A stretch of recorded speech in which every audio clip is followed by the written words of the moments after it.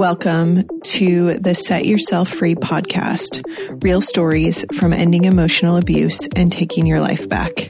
I'm your host, Carrie Veach, owner of Set Yourself Free.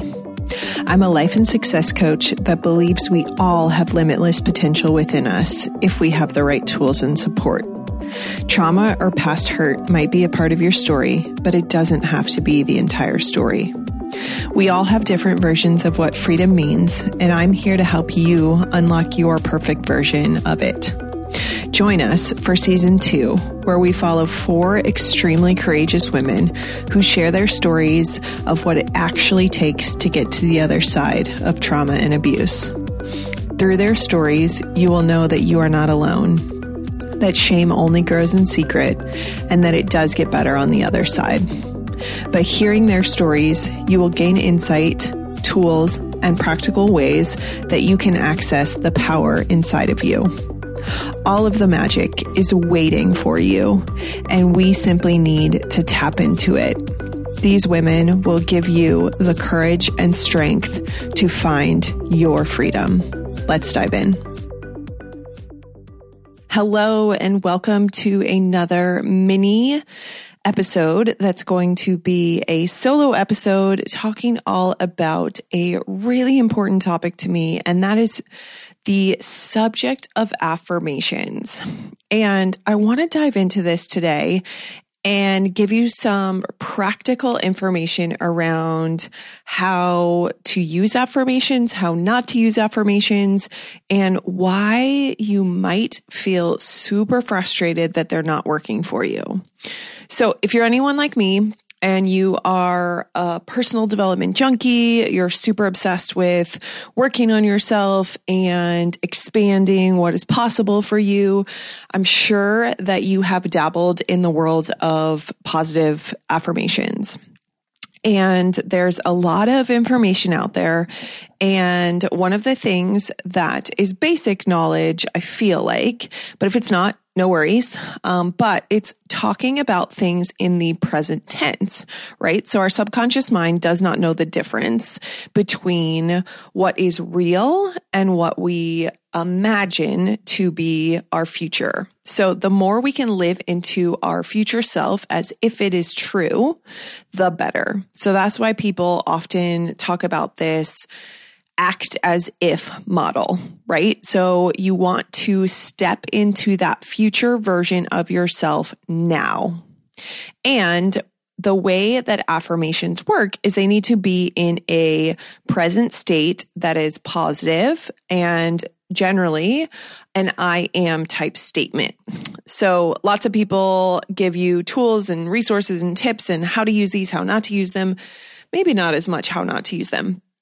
But it's generally coming up with an I am statement. And so you want to keep it short and concise and positive in nature and something that you can visualize with your brain.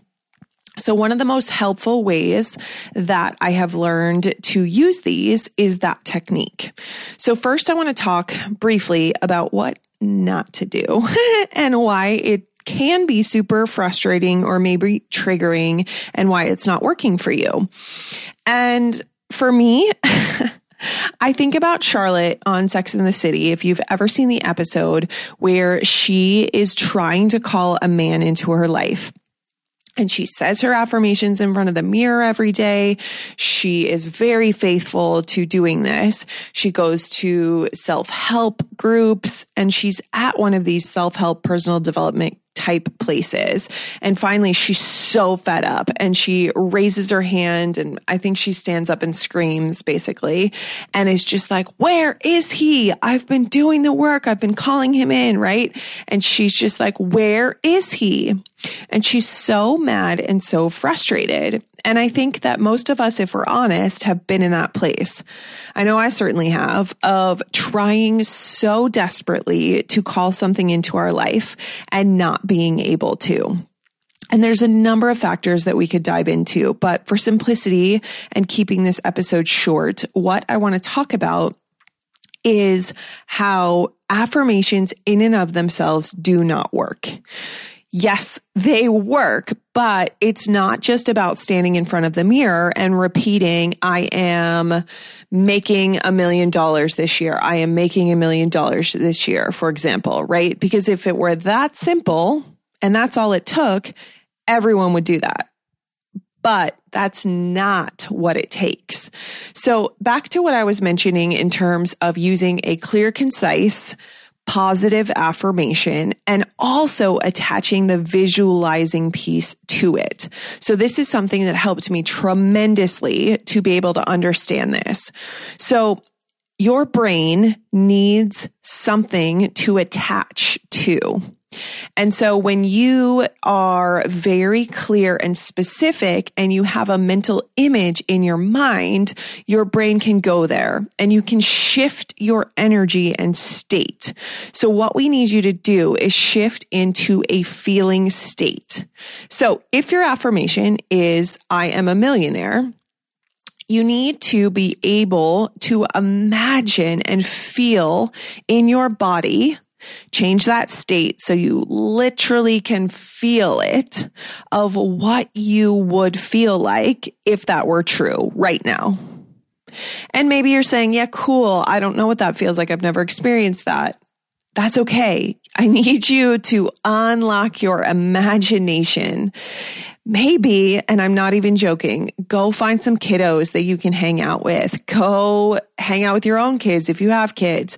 But they are the best at this because their imagination runs wild, right? They see the world in such a different way than the majority of adults. They don't have that filter. They haven't been beat down by the world, and they are open and curious and exploring in their minds. So the more that you can tap into that, the better. So I'm not joking. Go hang out with some kids if that's what you need to tap into this to remind you of how to do this. Because at one point in your life, this was simple for you. But you've just been conditioned and programmed and taught to be very contrary to that. And that's okay. No shame, no judgment, all the grace in the world for yourself. So what I want you to do is to implement this in your life this week, to try on one single affirmation.